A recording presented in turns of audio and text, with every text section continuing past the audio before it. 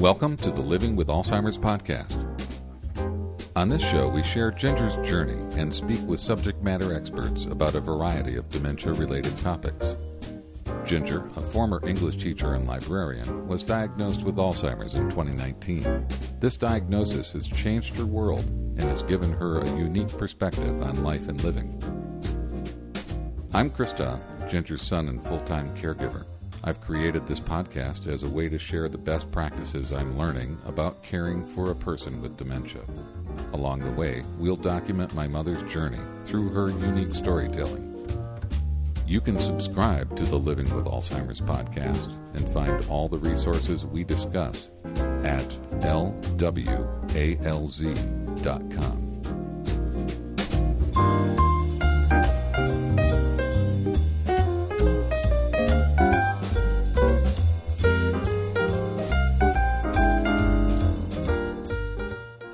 In this episode of Living with Alzheimer's, we talk with yoga instructor Melissa Tungle about the benefits of yoga for both people with dementia and their caregivers.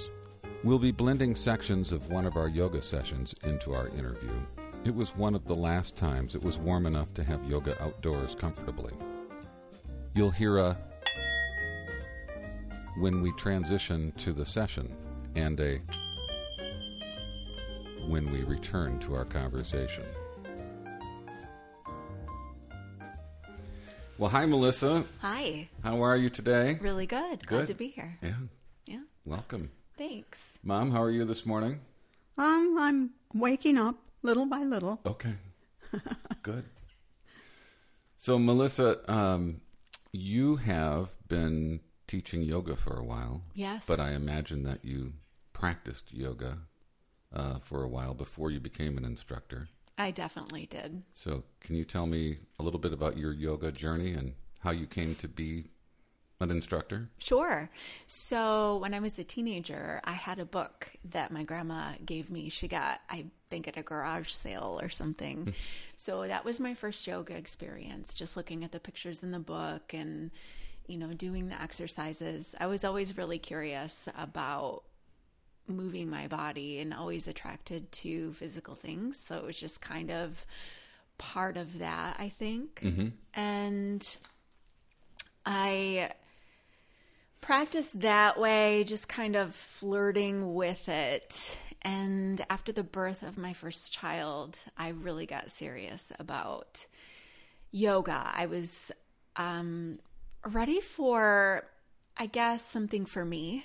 Mm-hmm. As a caregiver of an infant, and after everything that my body had went through, I thought that yoga would be a good way to reacquaint myself with, my body and my place in the world, and just be okay with all the changes in my life. Okay.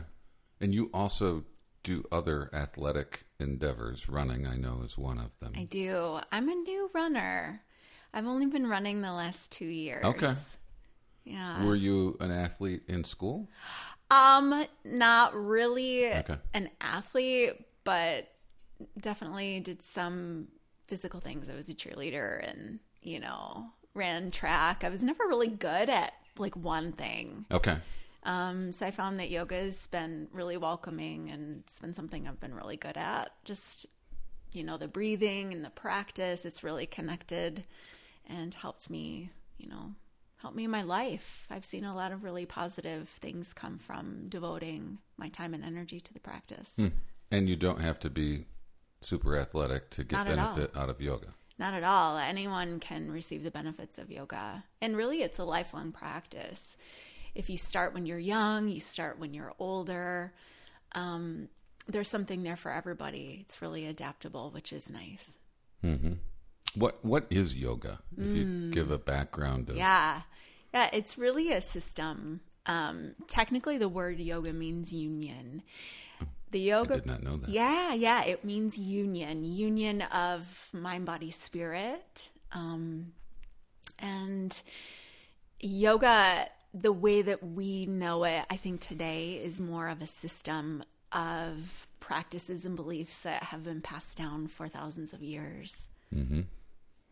So a system. Yes. And then, you mentioned that it's been passed down through the years, and I think here in the U.S. at least, there's this whole thing of thinking of yoga as something, I'll call it woo. Yeah. Or even unchristian. I've heard that because it's got this connection with Hinduism and Buddhism and Jainism since it's from India. Yes. And so I'm wondering if you can share your perspective about how people from all walks of life or belief systems can benefit from yoga without compromising that belief system. Yeah, I think that I get a lot of that too. Mostly it comes from people who don't understand yoga and they don't know what it is, so therefore it becomes a little bit threatening to their belief system. Okay. But yoga really is complementary to whatever you believe. Whether you have a very devoted religious practice or you're more agnostic or atheist, it really just supports a lifestyle of taking care of yourself and of being connected to yourself, to each other, and to the planet. Mm-hmm. So when you say being connected to the planet, I think that some people automatically, and I would have been in this camp once upon a time also, would think woo. Yeah. Like this is some mystical, get your crystals out and burn your incense, and, you know, it's all spiritual on witchy. Some other plane. Yeah, exactly. And, you know, it seems like when I've done yoga in the past, and certainly in the sessions with you, you've really focused on just being present and connected with the moment. Yes. And I don't feel like that's woo. Yeah. It's difficult, though. Oh, definitely. Especially if your moment is not sunshine and daisies. Right. So yoga can help us practice being in our moment, whatever that is. Practicing compassion, self-acceptance, and really how do you find calm sometimes when there's a little bit of pressure being applied. And that's one of the ways that it can become beneficial to whoever, whatever your belief system is really, you know, life can be challenging and we don't always have to give everything up to some higher spiritual power. We can take some ownership for our feelings and empower ourselves to navigate through this thing called life. Mm-hmm. And that's part of, you know, why the practice that I like to offer and what I've been offering to you is so much about being here in this moment. Mm-hmm. I know that my friends and family will laugh when this is an understatement. I'm an overthinker. Yeah. I can spin on, you know, something that's bothering me, and it's hard to let go. And I know that after our sessions, I'm always much calmer and more centered after the practice with you than I had been before. Mm-hmm. So somehow in there, it's helping me, whether it's the being in the moment and appreciating it, helps me set aside some of that stuff, or some alignment happens that I'm not as, you know, apt to overthink things in a way that, you know, becomes negative. So, you know, that's what I appreciate about it. We're not doing anything hardcore physical. I'm not sore afterwards, and I'm not typically shaking during holding a pose, you know, because my muscles are, you know, vibrating from how much longer are we going to hold this? That's not the kind of yoga that we've been doing. Mm-hmm. So, well, I can maybe shine a little light on why that's working for you in that way. Mm-hmm. Yoga gives us a chance to step out of our head and be in our heart. Mm. And in the body, when the mind is spinning, and especially if you kind of feed that, if you keep thinking about what you're thinking about, you know what I mean? Mm-hmm. And you're absolutely. Yes. And you're like, okay, what about this solution? What about this solution? It can become a really vicious cycle. So that's kind of, if you think about, that's stimulus, right? So yoga is really, we drop it down, we take a break from stimulus. It's like a deep breath. And then when we come back to whatever was in your head or whatever the problem was, there's a lot more clarity there, but just because you've taken a break from that and you've stepped away. We'll begin our yoga practice really with the most important part, being present.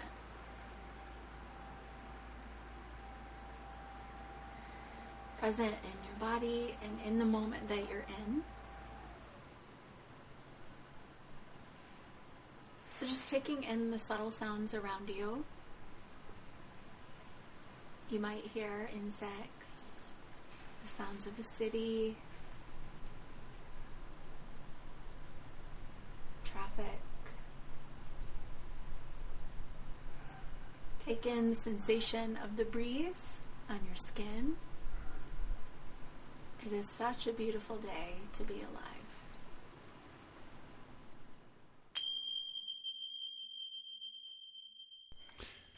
So I'm wondering, we've talked a little bit about the benefits that I've gotten and that you have gotten. What is the general public, what would the general public's approach to yoga be for potential benefits from the practice? Yeah. At whatever level they're entering into it. Because I know some people are scared to even go do yoga because everybody else will know what is happening, what to do, and they're going to feel awkward because they don't know what to do. And so some people will just not even try.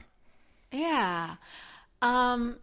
Which is sad, I think. It makes you wonder, what are the things they're not trying because they're afraid of doing them wrong too. I'm a big fan of adult learning, and trying new things. And I think that, just continuing to grow is very important, no matter how old you are. And that can mean exposing yourselves to new things and things that you might feel awkward doing. But I think, back to your question, yoga really allows us to complete the stress cycle, which is why you feel better after the practice. We all have different stressors in our lives. We know that some stress is good. For example, when you're under pressure to perform at work, you've got a big presentation coming, and that pressure really leads to something positive in your life, right? You accomplish something that you really want to happen, or the marathon runner, right? They're under a little bit of pressure to do the training, to see their goals realized. And guess what? When they do it, that completes the stress cycle. That's a positive thing. But we don't always have a chance to complete the stress cycle for everyday things, like being on 24/7. The way that we live nowadays, we're so connected to internet and to everything is so stimulating. And that leads to kind of this constant low level, almost like a buzzing, right? You're very stimulated all the time. That creates stress. That creates a lot of stress. And if we don't find a way and healthy outlet to complete the stress cycle, we see a lot of really negative health impacts and in our lives from that.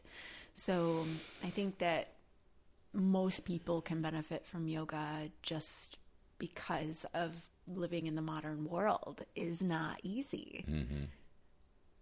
So should people think of yoga as a way to get in shape physically? Is that part of it? Yeah, it can be. And in fact, sometimes that's what leads people to the practice. Okay. And that is not a bad thing. But beneath that, that's just the tip of the iceberg. And beneath that, there's so much depth to be found and to be discovered. But I think you have to start where you are. And that's one of the things about, going to be a modern yoga class is very physical. We do a lot of physical movements. We do a lot of breathing. A lot of what we're doing is physical. And that is a lot more digestible and easy for some people versus telling them to sit and meditate for an hour. Right? Right. So. Well, I don't even know, because I haven't been trained in meditation, so I'm not even really sure how to approach it. I think I meditate in my own way, but it's probably not very effective. And I do find that yoga gets me to a spot that I know that meditation is supposed to help get you toward, which is that slowing down of the mind and releasing some of the stress. So it does have that quality of meditation there, and just sitting down and trying to be quiet, I don't. Yeah, my mind just doesn't shut off. Yeah, and I can tell you in ancient times, like when we first started to record the practice in like ancient texts, for example, they designed the practice almost like a ladder system where the physical part was the first part. And rightly so, because like you said, if you're not doing the physical exercises first, sitting down is really hard.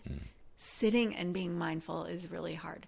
So they devised the system to do the breathing and the physical things first so that you are able to sit and reflect in a really productive, genuine way. Nice. Release that. All right, let's come off of your bolster. Come off your pillow. You're just going to set it over to the side. Your cats are going bananas back there. They're very entertaining today.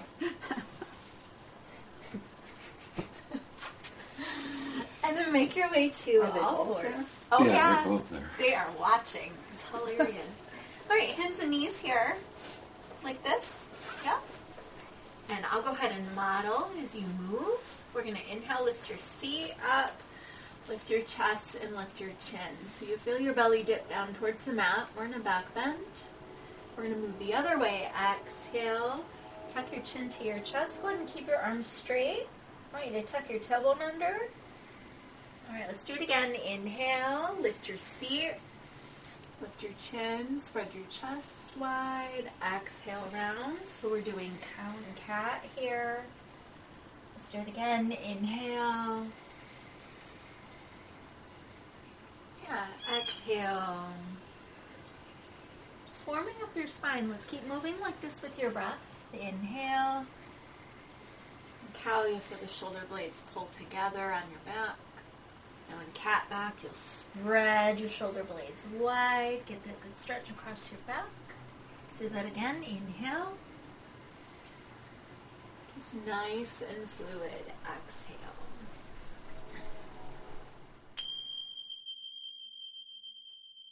You mentioned yoga can be approached by anyone, so I'm thinking that there are, especially since we're talking about Alzheimer's here on the podcast, I'm wondering if there are specific benefits for the elderly, for those with any kind of dementia, for those people who take care of folk with dementia. Are there specific things there? I believe that the situation I think that you are familiar with is the ebb and flow of not knowing what to expect. And I think that yoga for I'm gonna reference caregivers first. I think that yoga for caregivers allows you to just come away from that and come into your body and breathe and just take a moment where you know exactly what to expect and to feel cared for yourself, so that you can continue to give care in the way that you want to, in the way that is productive for you. So it's a little bit of recovery. Yes. That coming away from the stress. Yes. And it's a little bit of fuel. Yes. In the whole, I'm being cared for, and it gives me more energy to do the caregiving that I'm responsible for. Yeah, and I think it really applies to anyone that is holding space for other people and providing care, even parents of young children where a lot of their needs is dependent on you. You can't give from an empty cup. Right. And it's important to find these practices, and it doesn't even necessarily have to be yoga. What's your flavor? How are you taking care of yourself? How are you filling your cup so that your giving is genuine? Mm-hmm. Right. Mom, you did not start yoga young. I know you had been doing yoga before. And I honestly don't know to what extent you were doing yoga before. Do you recall other yoga experiences other than here? A few. And they usually were pretty short because I was in college and they were, you were this long and then you got, okay, we got that one done and let's move on to the next one. And that was not really the best situation for a beginner in yoga. And I know that when you were in assisted living, they did some yoga. I think that was chair yoga. Do you recall that at all? No, I don't. Okay. And it's probably because it wasn't done well. Maybe. Or perhaps it just wasn't as meaningful to you. I don't know. Yeah, I don't either. No. Yeah. But there were definitely residents there who would not have been able to get on their hands and knees and do yoga in that way. Yeah, so, in fact, there were just a couple of us that really wanted it, and we kept, hey, have you got that figured out yet? And I left before they got it. I'm assuming they finally got around to it, but I don't know that. Well, and the pandemic did not help because there were many weeks where all the residents had to stay in their own rooms and couldn't have contact with each other because of COVID. That's right. That's true. And so some of those group activities weren't possible. Right. Under those restrictions. Yeah. So, yeah, that made a difference too. But Melissa, to the chair yoga, if you can't get on your hands and knees on a mat, there are modifications that can be made, right, to still get the benefit? There definitely are. There are a lot of benefits to chair yoga. I think one of the biggest pieces where someone can benefit from chair yoga is the deep breathing. Really, because that has a huge impact on our nervous system. Okay. So would that apply then in some way to folk with dementia also? Okay. I definitely believe so. I think, too, it's really a digestible task for folks. You talk them through one breath at a time. Mm-hmm. And, it's so simple that you can almost pass by. Right? Yeah. You teach people how to breathe, and you sit with them as they breathe. Mm-hmm. I don't know. Everyone can benefit from learning how to breathe. It's something that we tell children when they're having a temper tantrum, when things are kind of upsetting them. Right. Slow down, take a deep breath. Right. Count to 10. Yeah. Other slow down techniques. Yeah. But I don't know, at some point we forget the importance of that. Mm-hmm. So just having the opportunity to circle back to that, because it does work. And, sometimes that is the only part of the practice that a person can do, is to sit and breathe. And it's really valuable. And I think in the U.S. we put a lot of weight on the physical movements of yoga. Mm-hmm. And it's really not that way. It's actually quite equal. The breath is just as important as moving your body. Okay. Yeah. Yeah, I think I generally feel more centered after the breathing exercises that you incorporate into a session. Yeah, and I can tell that it is resonating with you, Ginger, the deep breathing. I can really see the progress that you make when you're breathing deeply. And, we sit together and we breathe and we end session. I have a cat here. Yeah, she does the conversation. And she does deep breathing. She's doing yoga. And I can see after session, after deep breathing, just the sense of calm and grounded. You seem very grounded after that type of practice.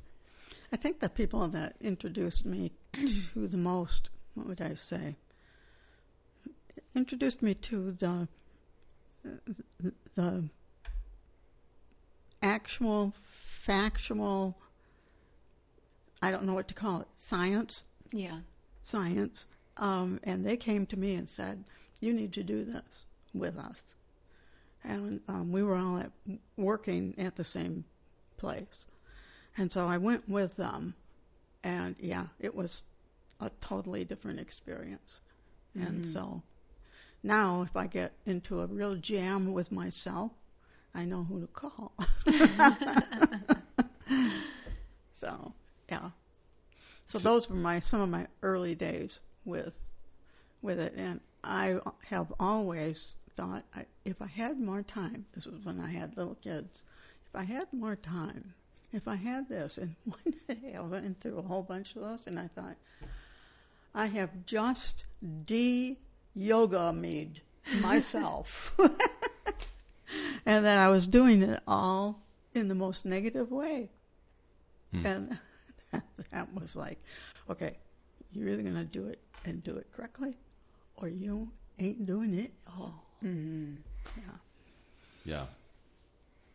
So, Melissa, how have you modified the sessions with Ginger and me to, well, let's focus on Ginger. Mm-hmm. What have you been doing specifically for her in the sessions? I think that the most important piece of my approach is flexibility. So when I come to teach a session, I generally have an idea as to what we're going to work on, what I'm going to offer. But the way that I present the material, I have to be flexible with that because I never know, what method is going to be effective. So having lots of choices has been really helpful. Simple sequences is one of the things. I think the way that I offer direction, verbally, obviously, but sometimes lots of modeling, which means I do the practice and I show. I'll move my body so that Ginger can see me, and I'll model what it might look like. Although I do have to remind Ginger often that when I sit cross-legged and my knees go down and hers don't, that I'm a yoga teacher and my knees go down and hers might not look like mine. Right. So modeling a lot, hands-on. I ask if I can touch, and I'll come by and sometimes hands-on, actually moving Ginger into position is really, really a good way to work with her sometimes when other things are not as effective. And I know she's thinking those things through, because a lot of times she's going out like this, and I'm looking at that and saying, yeah, but that would not look like me. I have to turn myself around and do it back here. Mm-hmm. So I'm learning. Right. And I know there have been times where you've taken a cue that Melissa has offered and followed on it, and there have been other times where it still doesn't make spatial sense to you, and then she goes and maybe helps you position so that you and then you're fine. Mm-hmm. Yeah, and that can really vary from one side to the other, even I was just going to bring that up. Even in the same posture. Ginger's neurologist is a specialty of neurology that I'm going to forget. I have forgotten the name of it. But it involves a lot of physical tests to see what's happening with the brain. And it's especially useful when CT scans or MRIs aren't available or aren't advised in order to image the brain. The neurologist, can use a variety of physical tests in order to know that a particular part of the brain has been impacted, has changed, etc. So it's less invasive, obviously, but I will share whatever your observations have been about the Ginger has a harder time to the left or to the right or whichever it is, so that she has that information during the next assessment, which is coming up here in a few weeks. So her annual assessment is due soon. And I definitely have noticed one side versus the other. I think I can give a verbal cue on one side, and then sometimes the next side I'll have to do an actual physical adjustment. I am seeing that a little less now. Okay. And I don't know if it's because of the way that I'm teaching, or Ginger's a little more comfortable with the practice. Right. Or maybe possibly those neural pathways are being, built, exercised and strengthened. Right. I think we don't know. But I also know that in the human brain, when we give it a puzzle, how do I figure this out? It strengthens the brain when we work on that puzzle.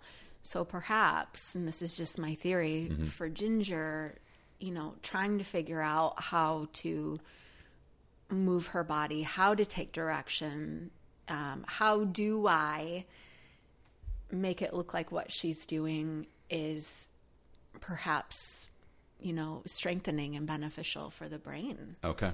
I can see that. I absolutely can too. Okay, come back to center. Go ahead and straight arms, really press. We're going to strengthen here just a little bit and practice some coordination. So press into your hands. Now have you step your right foot straight back to the back of the mat and set your foot down. So we're going to turn your toes under like that. Good.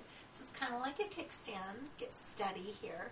And then you're going to take the left hand, the opposite hand, and reach it forward. You got it. Good. Straight forward towards me, Ginger. Yep. Good. Couple breaths. This is spinal balance pose. One more breath. Good. And then set your hand down and bring your knee all the way to the mat. Nice job. All right, let's switch sides. You're doing good. Step your left leg back and set the foot down, toes down. Get steady and stable here, right? Trust your body. And then you're going to take the opposite hand, right hand, this one. Yep, you got it. And reach it towards me, Ginger. You got it. Straight this way. Yes. And breathe. It's okay if it wiggles a little bit. Trust and come back to center. One more breath. And bring your hand down and your knee down too. The other thing I wanted to go back to, you talked about one of the focuses being flexibility, and Ginger is a avid gardener, mostly of landscaping stuff, flowers and other perennials, and she was doing a lot of stooping over and not using her gardening chair. I kept getting after her on the gardening chair. And the gardening chair helped because it put her in a better, physical position. But still, even with the gardening chair, there would be many mornings where she would complain of back, especially back pain. and we had this little question and answer on those mornings when she said, I have some pain going on, and I'd say, is it a 1 Tylenol morning or a 2 Tylenol morning? And that was fairly common. I mean, that would happen 3-4 times a week. And then we started doing the yoga practice with you, and it started to fade. And now, honestly, she hasn't asked for a Tylenol for a couple months at all. 0. So it's definitely made a difference in her physical comfort. Yeah, I'm always amazed at your flexibility, Ginger, and your strength. I mean, there's not a lot of people can get off the floor in their 50s, you know, and Ginger, you're almost 80. I know. Yeah. Your physical health is really exceptional. I don't think flexibility is the issue with Ginger's back. I think it's the way that she's moving, repetitive movement, and a certain amount of strength. You know, I think the one thing that may have added to that is that both in high school and in college, I had to be taking a phys ed class, and and they were different things at different times of the school year. But I think that's where I got the strength thing. My father was huge on strength. You know, I want to see you pound a nail. I'm talking about pounding the nail. You know, and so I think my legs are strong, my arms are strong, but I think that's where it came from. So when I came up against or with what we're working on here, it was like I actually feel like, okay, I'm going to do the leg thing now, and because it gives me that much confidence in my body that I now know I can do that. That's pretty cool. Now if I could figure out how to catch a football. I love that you mentioned having confidence in your body. I think that, you know, with everything that you've gone through and all of the changes that you've had, having these moments of, okay, I can do this is just so life-giving and you know, I think it's really important. Yeah, I do too. Melissa, is there anything else that we should cover that we haven't already? I don't know. Do you have any more Melissa, questions I'm for me? going to say one more thing. I can be in the middle of my thing doing it all by itself, because the whole group is doing the same kind of motion. And here I am, and I can't do it. I can't do it. It's that last flip over where I could then sit up, and I can't do it. And it has happened that way so many times now that I get discouraged. And I was laying there just the other night. You dumb idiot. Of course you're still not doing it. It's because you're laying here not doing it. and so that's, you know, I do sometimes give myself a little kick in the butt to get it going. Yeah, a little bit of an I can. Yeah. Yeah. Haven't done it yet, though. Well, you've never said, oh, yoga's today? Yuck. No, that's true. It's always been something you've looked forward to. Right, definitely. And have, at the end, commented that it was good. Yeah. So, so far I've just kept saying, realizing that once again school's starting and all of that, and I thought, I wonder if we will be able to keep going with our MOGA, with our program. And I don't still know the answer to it. I just know I'm going to be showing up. So I hope somebody else is too. I'll show up too, Ginger. Yep, me too. It'll get interesting when it's cold out, but oh my gosh, yeah. No, we just move inside. Yeah. I've enjoyed doing the yoga outdoors. I like it too. That's new for me. Every other time it's been in a studio. Mm-hmm. So, I've been really glad to be able to be outside, enjoy more about the moment, because there's, the, as you often refer to, the sounds around us, and it does help me focus more on what's happening now and embracing that. So, which sounded a little woo. Being present is not woo. No.